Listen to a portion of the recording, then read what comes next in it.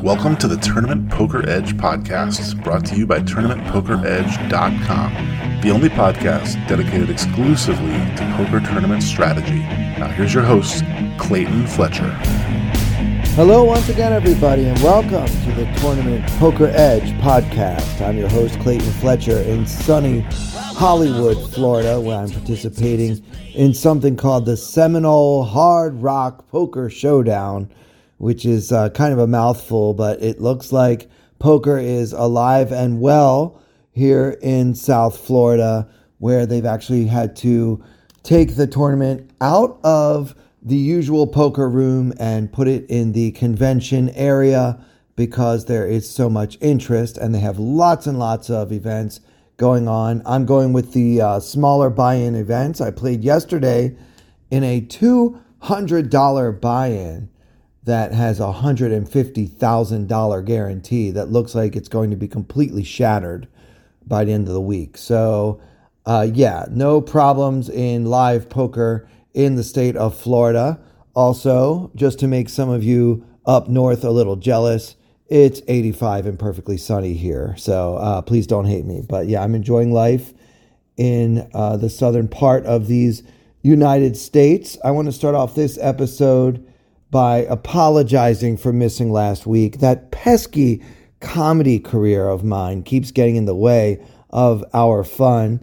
And I just didn't have time to record an episode. I was traveling, I was busy, and I missed you guys. So this week we are going to be answering a couple of tweets and continuing our review of coverage of last year's World Series main event as seen on Poker Go, starting in the end of day 2 coming up. But first, I want to address a couple of tweets that I received. One of them got actually quite a lot of traction on Twitter because it was not only addressed to me, it was also addressed to people who know a lot more than I do, like Andrew Brokus and Jonathan Little. Chad Gardner at CW Gardner tweeted out, "Poker players, do you have a personal threshold above buy-in at which you always cash out? When do you lock in your winnings? I like the idea of a defined amount to avoid an emotional decision later." Now, if you didn't see this thread on Twitter, Andrew and Jonathan did a terrific job of, addressing the points brought up. But I wanted to talk about it here on the podcast because there's one part of this that was not addressed and I think should be. So the big picture is, if you're ever sitting at a poker table in a cash game with so much money that you're starting to feel emotional about potentially losing that money, then you're probably playing too big to begin with.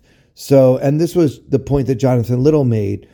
For example, if you buy in to a 2-5 game in Las Vegas for, let's say, $1,000, and you don't feel like $1,000 is a lot of money, but you do feel like $4,000 is so much money that if you lost it, you would feel emotional and possibly trying to decide what to do in a certain spot, you might end up thinking about the $4,000 that you have in front of you, then yeah, you should be playing 1-2 or 1-3, because it's not the buy-in that should matter to you. It's the amount of money you could realistically accumulate in that game that should determine whether or not the stakes are too high for you. So the short answer is no, we don't want to cash out. In fact, your winning sessions should generally be longer than your losing sessions. It is a proven fact that it's easier to win when you're winning. There are several reasons for this. One of them is that your opponents may fear you more. They might say, oh, that guy's winning, he must be really good. Whereas if you're losing a lot, players tend to take more shots at you, and it's harder to bluff in spots where bluffing might normally work. But because you've been losing all day, they're like, I'm going to call him because he might be on tilt. Things like that. Also, people don't like to bluff players who have heaps and heaps of chips in front of them. And the reason for that is they just think that you don't have any fear of losing whatever amount of money they're choosing to bet in that spot. And so they are less likely to bluff you. A good table image. Also, from your own standpoint, let's be honest, guys. None of us are robots. And I tend to play better when I'm winning because I'm not worried about the money. I mean, obviously, none of us ever want to be worried about money while we're playing poker. But let's be honest, if you're down 2 or 3 buy-ins, you might be thinking, man, I'm stuck so big in this game. It would be nice to just win some of that back and call it a day. We all do that. Now, the best among us don't let that affect our decisions one way or the other. But I'm happy to admit, well, not happy to admit, but I'm willing to admit that I do think about the money that I've lost a lot more than I think about money that I'm currently winning.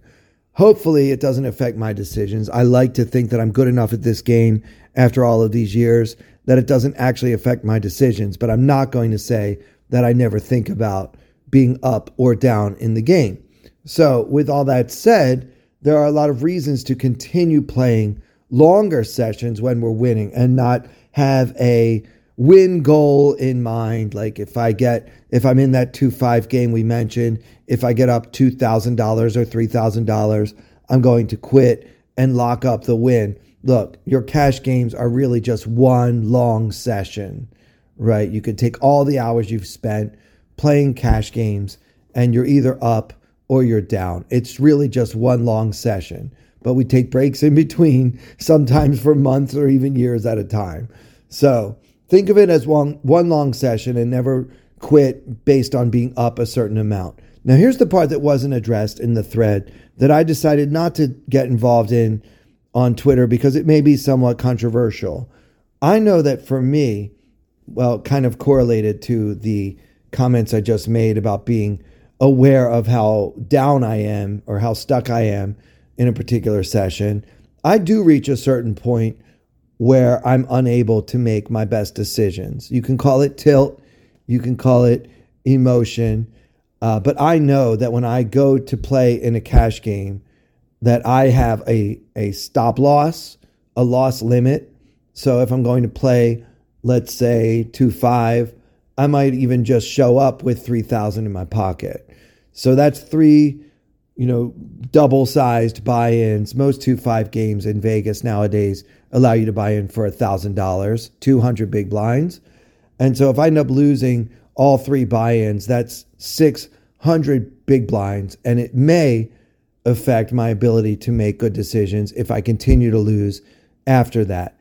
I might be a little more inclined to take a big risk. For example, if I flop the nut flush draw and I have 3 opponents in a spot where I might normally just check and call, I might go for the check raise, thinking about trying to get some of that money back. Now, to be clear, guys, I'm not saying this is how you should play. I'm saying that I'm a flawed human, and this is what happens to me when I find myself in for 3 or more buy-ins. So because of that, and by the way, it doesn't matter what stakes I'm playing.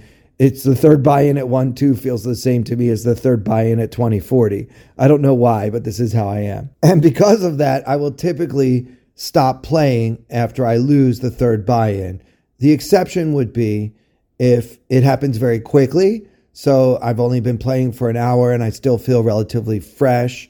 And of course, if the game is particularly good, like if the reason I'm stuck 3 buy-ins is because I keep getting it all in really good against a terrible player and he keeps sucking out on me, in those circumstances, in extreme cases, I will stay and continue to play. But where I will never set a win goal for any amount of money in any buy-in level, I do tend to quit and live to fight another day after losing the third buy-in in a cash game, unless, of course, the game is worth sticking around or whatever. So that's my personal rule, and I'm not advising you guys to do that. But what this does for me is I tend to quit before I go on tilt. Many times when we're on tilt, we don't realize it until later on when we discuss our hand with our coaches or our poker buddies, and then you realize that you were actually trying to get revenge on someone or chasing, what's the expression where you're chasing after good money with bad money or something like that. So I make sure I never get into that situation just by quitting before tilt even begins to rear its ugly head. Now, how about I cost myself money in the long run by doing so? I'm not sure. Maybe I have. Maybe there were some sessions where I quit a loser, where I actually, had I just stuck it out, could have won the money back and quit a winner in that particular session. But to be honest with you guys, I don't care because I see it as one long session. So who cares whether I played 48 times and won 31 and lost 17? Who cares? It's one long session anyway. So that's my personal take, and that's what works for me as a means of avoiding tilt. Now, I'm also pretty good at checking in with myself.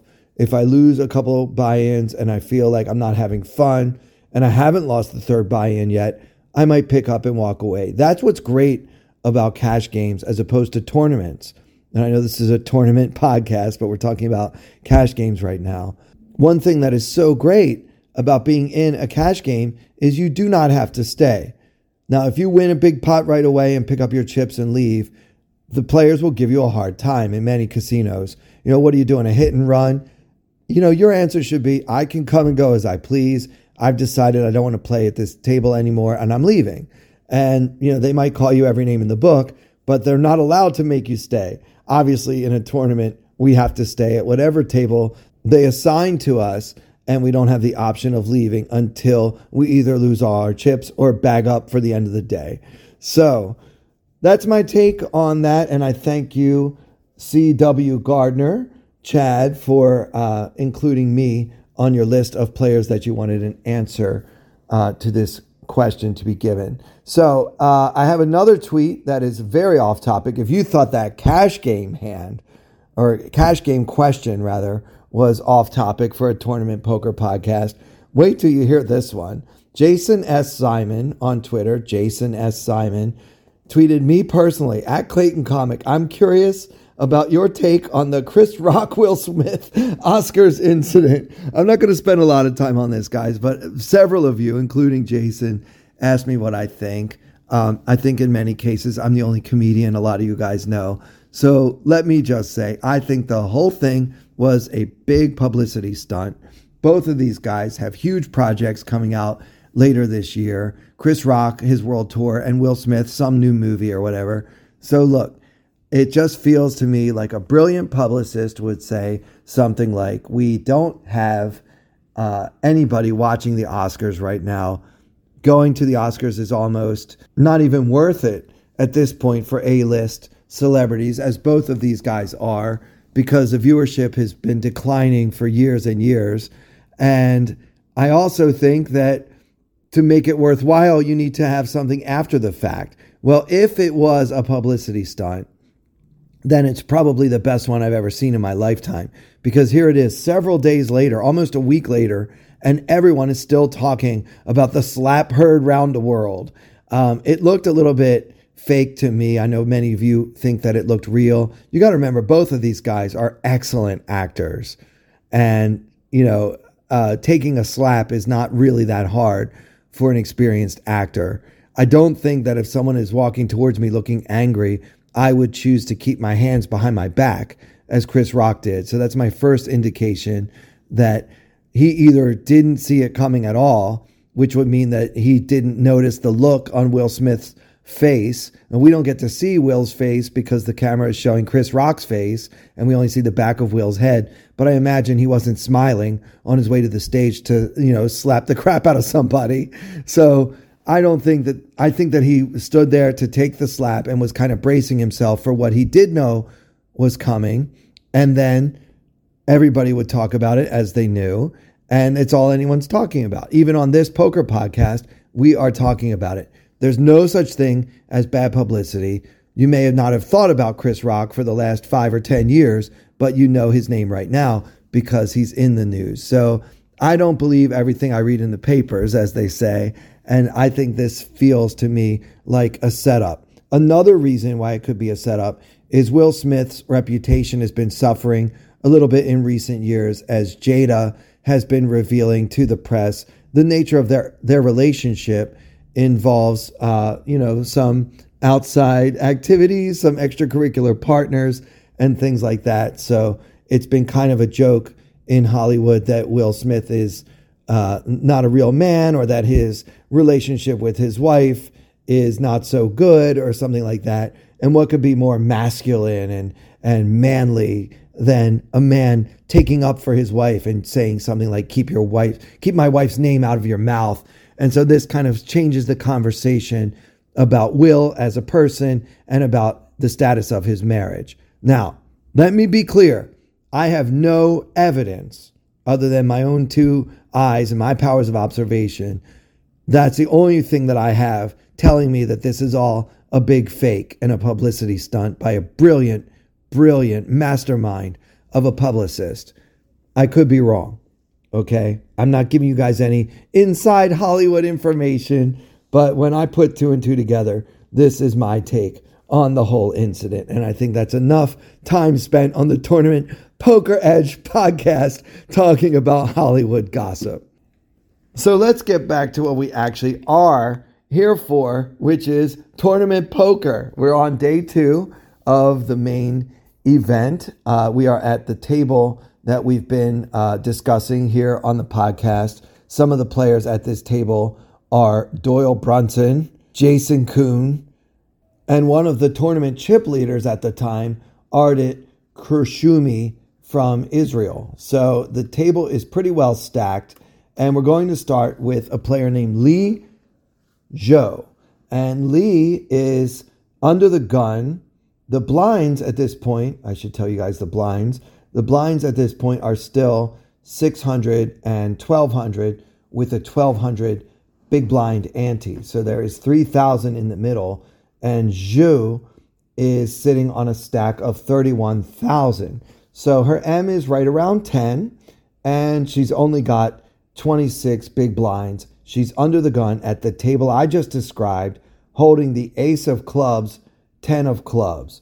To me, this is a very clear, very pure fold. Now, I don't care if you guys want to go and plug it in to PO Solver or whatever other robot you have at home that's going to tell you that you should be opening with this hand under the gun when you have 26 times the big blind in your stack. I don't care. If I'm sitting there under the gun against Jason Koon and Doyle Brunson and 2 seats to the right of the chip leader in the tournament, who happens to be Israeli and extremely loose aggressive, I am folding my ace 10 of clubs like it's the easiest fold in the world, okay? Solvers be damned. I don't want to be out of position with this hand with my skill disadvantage against these guys. The other extreme could be I'm planning to get all 26 big blinds in before the flop, so I'm raising, hoping one of these crazy guys 3-bets me so that I can shove. Now, I don't want to shove with an M of 10 with ace 10 of clubs, and I certainly don't want to raise and have to fold because I get 3-bet, which I'm almost definitely going to, and I also don't want to call and have to play a bloated pot with a short stack from out of position against the likes of Jason Koon. So that's my case for just folding this hand under the gun.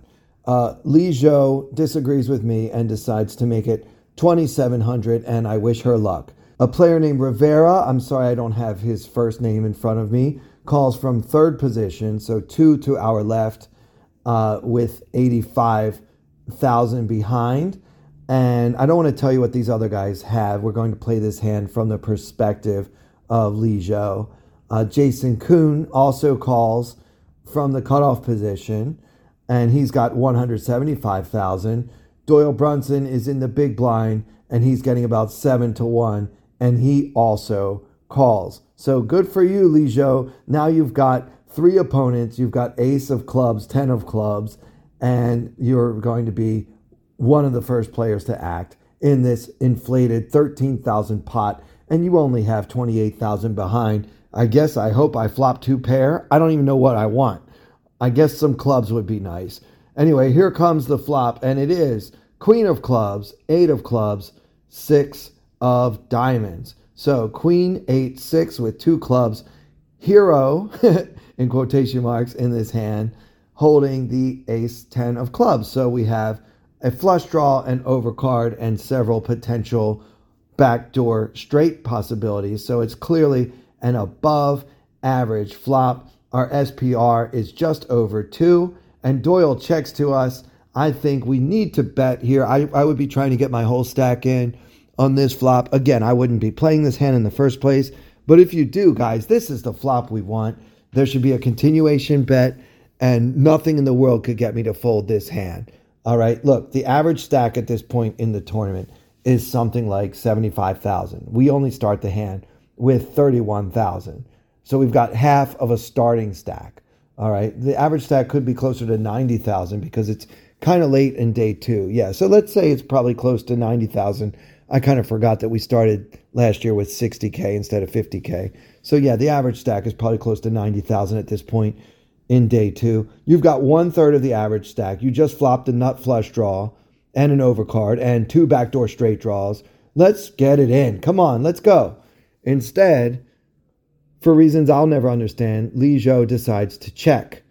All right, I don't get it, but okay. Rivera puts in 3,500, which is a very small bet, into the 13,000 pot. Jason Koon folds his hand, and Doyle Brunson calls. And now the action back on Li Zhou, and Clayton is jumping up and down in his living room, screaming at the top of his lungs, all in, all in. This is even better than what I wanted. I wanted to bet and hope to get all in. Now I've checked, and I've got a chance to check raise 2 opponents, and I know I have some amount of equity in this pot, and I'm sure I have some amount of fold equity because it's just a dinky little 1/3, less than 1/3 of the pot bet, followed by a call from Doyle. So let's go. Let's shove the whole 31 in. At this point, there's already 20,000 in there. We've only got 28,000 behind. Let's get all in and see if we can hit our flush or take it down right now. Let's go. Li Zhou just calls. Okay, guys, generally speaking, I'm a little too aggressive, all right? But I can tell you most assuredly that passive play does not win poker tournaments. Okay, we took the lead before the flop. We got a very good, very favorable flop, not just for our hand, but for our range in general. With our under-the-gun raise, this is a good flop for us, for both our hand and our range, and we need to play it aggressively. If you're not going to lead out with a C-bet on this flop, you need to check raise. This hand made me physically angry. When she just called, I actually got mad, and I'm a little embarrassed to say so. But that's what happened, and now 3 of us are going to see a turn. We only have 24,000-ish left in our stack, and there's 23,000 in the pot. So for all intents and purposes, we have a pot-sized bet behind, and the turn is the 10 of hearts. So the board is now Queen of clubs, 8 of clubs, 6 of diamonds, 10 of hearts. So we now have a pair to go along with our nut flush draw. And Doyle, out of nowhere, bets 15,000 into the 20,000 pot, 23,000 pot. This is a great reason to have check raised the flop. Now what are you supposed to do in Zhou's shoes? I mean, when Doyle puts in 15,000, we're sitting here with all kinds of equity. We've got the nut flush draw. We've got second pair, which could be good. I mean, who knows what Doyle suddenly woke up and bet with. And now we're in a tough spot. I think it's a shove. Zhou decides to fold. And I don't know. I mean, I guess given the way she played the hand, her goal was to preserve some of her stack. So she folds second pair with Rivera yet to act behind her. And I guess it's defensible, but it's certainly not anywhere near the optimal way to play this hand. Rivera calls behind. And at this point, now that Hero has folded, I'm going to tell you what these guys had. Doyle is sitting there with the 9 of spades, 7 of clubs. So he flopped an open-ended straight draw and turned the nut straight. Rivera has pocket 8s. So he flopped middle set and is now behind Doyle straight with 3 of a kind.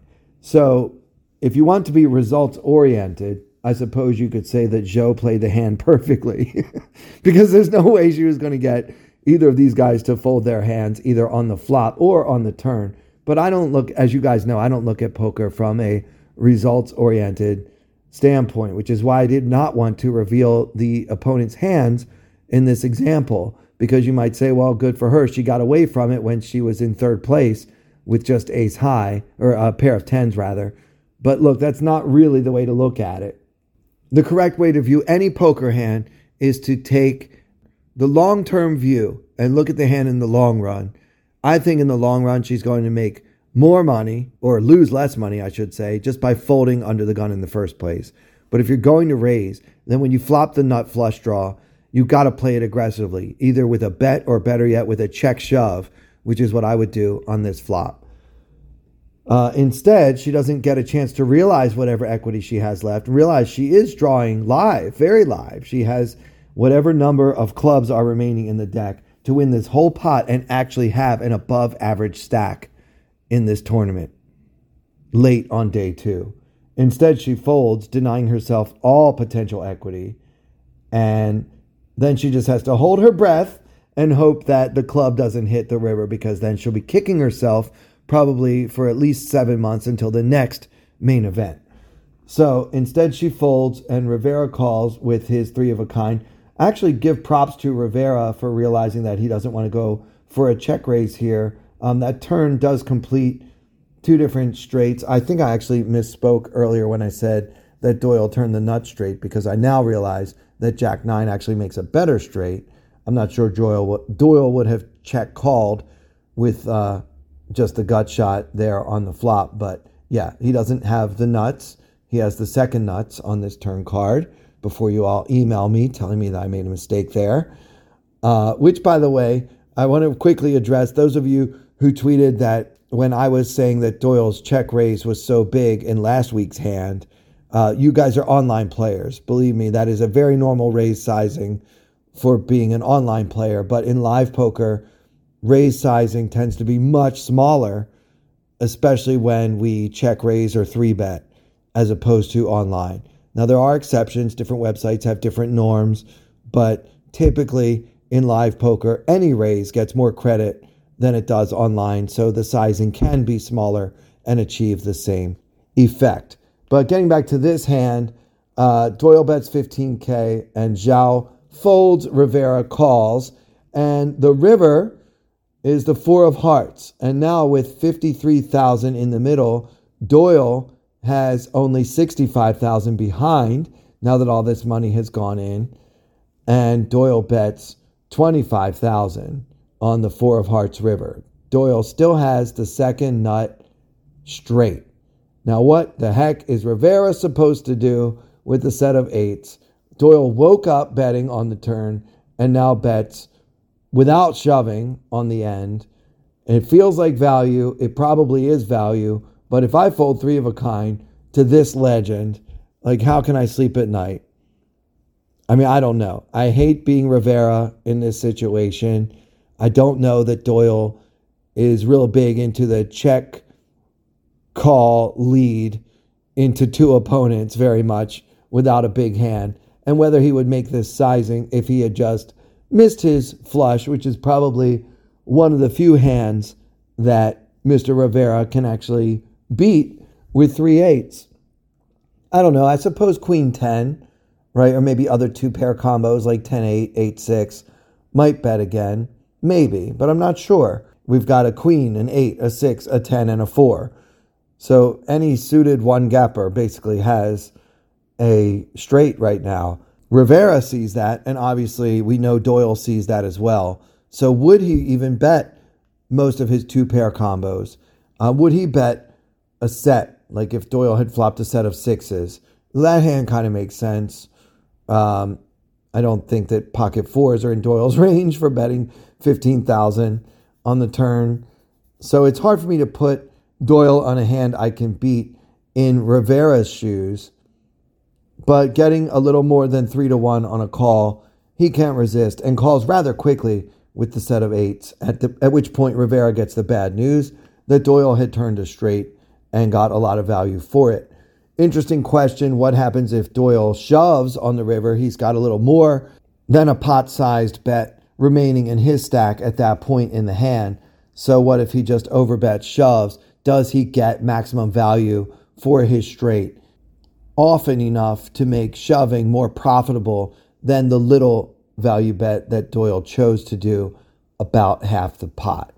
So that's the question I have for you guys. Let me know what you think about this one. You can tweet me, as always, at Clayton Comic. I want to do another quick hand from day 2 of the main event. But before I do, I want to remind you that if you haven't yet signed up for Tournament Poker Edge, now is the best time to do so. It's April. We've got the World Series of Poker coming out. We've got 2 mystery bounties coming up this summer at the Wynn. You guys know I'm going to be playing all of those. The schedule for the Wynn was just announced this week. All the big poker is happening in about 8 weeks. So don't you want to get ready for that? You can have access to all of our incredible coaches, which of course includes names like Andrew Brokus, Alex Fitzgerald, and so many more for as little as $25 a month. And now you can save $10 off of your first month's membership by using the code PODCAST at checkout. Visit tournamentpokeredge.com. All right, so let's move to a different table. Same day, same blind levels, but we're moving to a different table. This table features one of my least favorite poker players of all time, Mike the Mouth Matusow, who opens from second position to 3,000. So the blinds, remember, are 600, 1,200, and Matusow is opening to 3,000 from second position at a full 9-handed table. Let's talk about Matusow, his general playing style, and what his range for doing so might be. Now, Matusow may have had a time in his life and in his poker career when he was capable of having a pretty wide range for opening from early position. But at this point, he's basically scared money. He's a total nit. And the fact that he's made more than a typical raise size here is also indicative of a very big hand. I think that he's only doing this with your premium pairs, ace king, ace queen, possibly ace jack suited, and very few other hands. I think that Matusow would be folding ace 10, suited or unsuited, probably folding king jack offsuit, king jack suited. All those types of hands are just not in his range for opening from early position. He's sitting on a stack of about 80,000, so he's right around the average. He's playing in the main event. He's always preaching about how tight is right and stuff like that. So if I were at the table and Matusow made this large open, again, large for live, guys. Like, it might not be that unusual to see a 3K open at the same blind level online, but I'm telling you guys, in live poker, it tends to be smaller. More like what we saw at the other table, 26, 27. A little bit bigger can be a bit of a tell. So I would put him immediately on a premium hand. I want to talk about the player in the low jack. His name is Shiram Reza Miri. I hope I pronounced it at least close to right. I believe he comes from India. And he is in the low jack holding pocket eights and decides to call off of a stack of 41,000. Okay, his M is 13. He's got 35 big blinds and he's got pocket eights. I do not like this play at all. I think that you should just go ahead and fold your eights against Matusow. He's always going to have you either beat or in a coin flip at best. He's not opening pocket sevens. Trust me, guys. I know his playing style and his opening range from early position in the main event is not going to include pairs below eights. So we're never going to have him crushed. We're either in a coin flip versus his range, or he's got us totally crushed himself with a hand like pocket aces. So eights are no good. Also, we don't have the kind of stack that I would want to have to be set mining, especially from the low jack. So the problem with calling, hoping to hit an 8 and play fit or fold, is that you're mostly going to fold and your stack is too short. Your M is 13, you've only got 35 big blinds. I would like to have an M of at least 15, hopefully more like 20, especially because there's some chance I'm not even going to see this flop. There's still plenty of players yet to act behind me, and I'm going to end up folding my eights, or worse yet, getting them all in bad before the flop against a very tight player, Mike Matusow, or the 3-betting range of the player behind me, which is mostly going to have eights also crushed or in a coin flip. So just throw your eights away. The main event is not like your daily $100 turbo at your local casino. These are the spots we need to avoid, guys. It's not a profitable call, period. So he calls from the low jack, and then it goes all the way around to the big blind, whose name I didn't even jot down, but he's got pocket sixes. So 3 to the flop, And there's 10,800 in the middle. And the second player in the hand, Shahram Rezamiri, has only 3,800 left. So his SPR is now about 3.5, which is definitely not what you want when you have pocket eights. The flop comes Queen of Hearts, 7 of Spades, 5 of Clubs, Queen 7-5 Rainbow, and the big blind, remember, who has pocket sixes, checks. Mattisau, whose hand I have not yet revealed, bets 10,200 into the 10,800 pot. And now the action is on Shahram Rezamiri.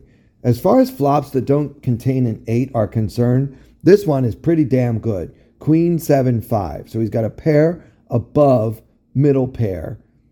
But the problem is, Mattisau, who raised really big before the flop, is now betting almost the pot, and I've only got 38,000 rather, in my stack. So what the heck am I supposed to do? Well, what you should have done is folded your 8s in the first place. But now that you're in this spot, I think you just have to throw them away. Do you really think that Mike Mattisau is ever playing ace-king this way in any year past 2003? Because I don't. I think it's always going to have us beat. And so we've got to throw the 8s away. Rezamiri folds, and so does the big blind. Gets away from pocket sixes. So at least they played that hand well. But Mattisau didn't exactly make it hard. I mean, by betting the pot, he basically can only get called by a better hand, or maybe ace-queen, right, on Queen 7-5. So Mattisau played this hand pretty badly, I think. He had pocket kings. I can now reveal he had pocket kings, and both of his opponents folded. And that's how you fail to get maximum value for an overpair on day 2 of the main event. Well, that'll do it for this episode. I hope to have some hands for you guys next week from the Seminole Hard Rock Poker Showdown, in which I am engaged for the next several days here in Florida. Unfortunately, my comedy schedule will not allow me to play the main event in this thing, but that won't stop me from playing in several other tournaments this week that I should be able to tell you guys all about on next week's episode. So for everyone here at Tournament Poker Edge, I'm Clayton Fletcher. Thank you so much for listening.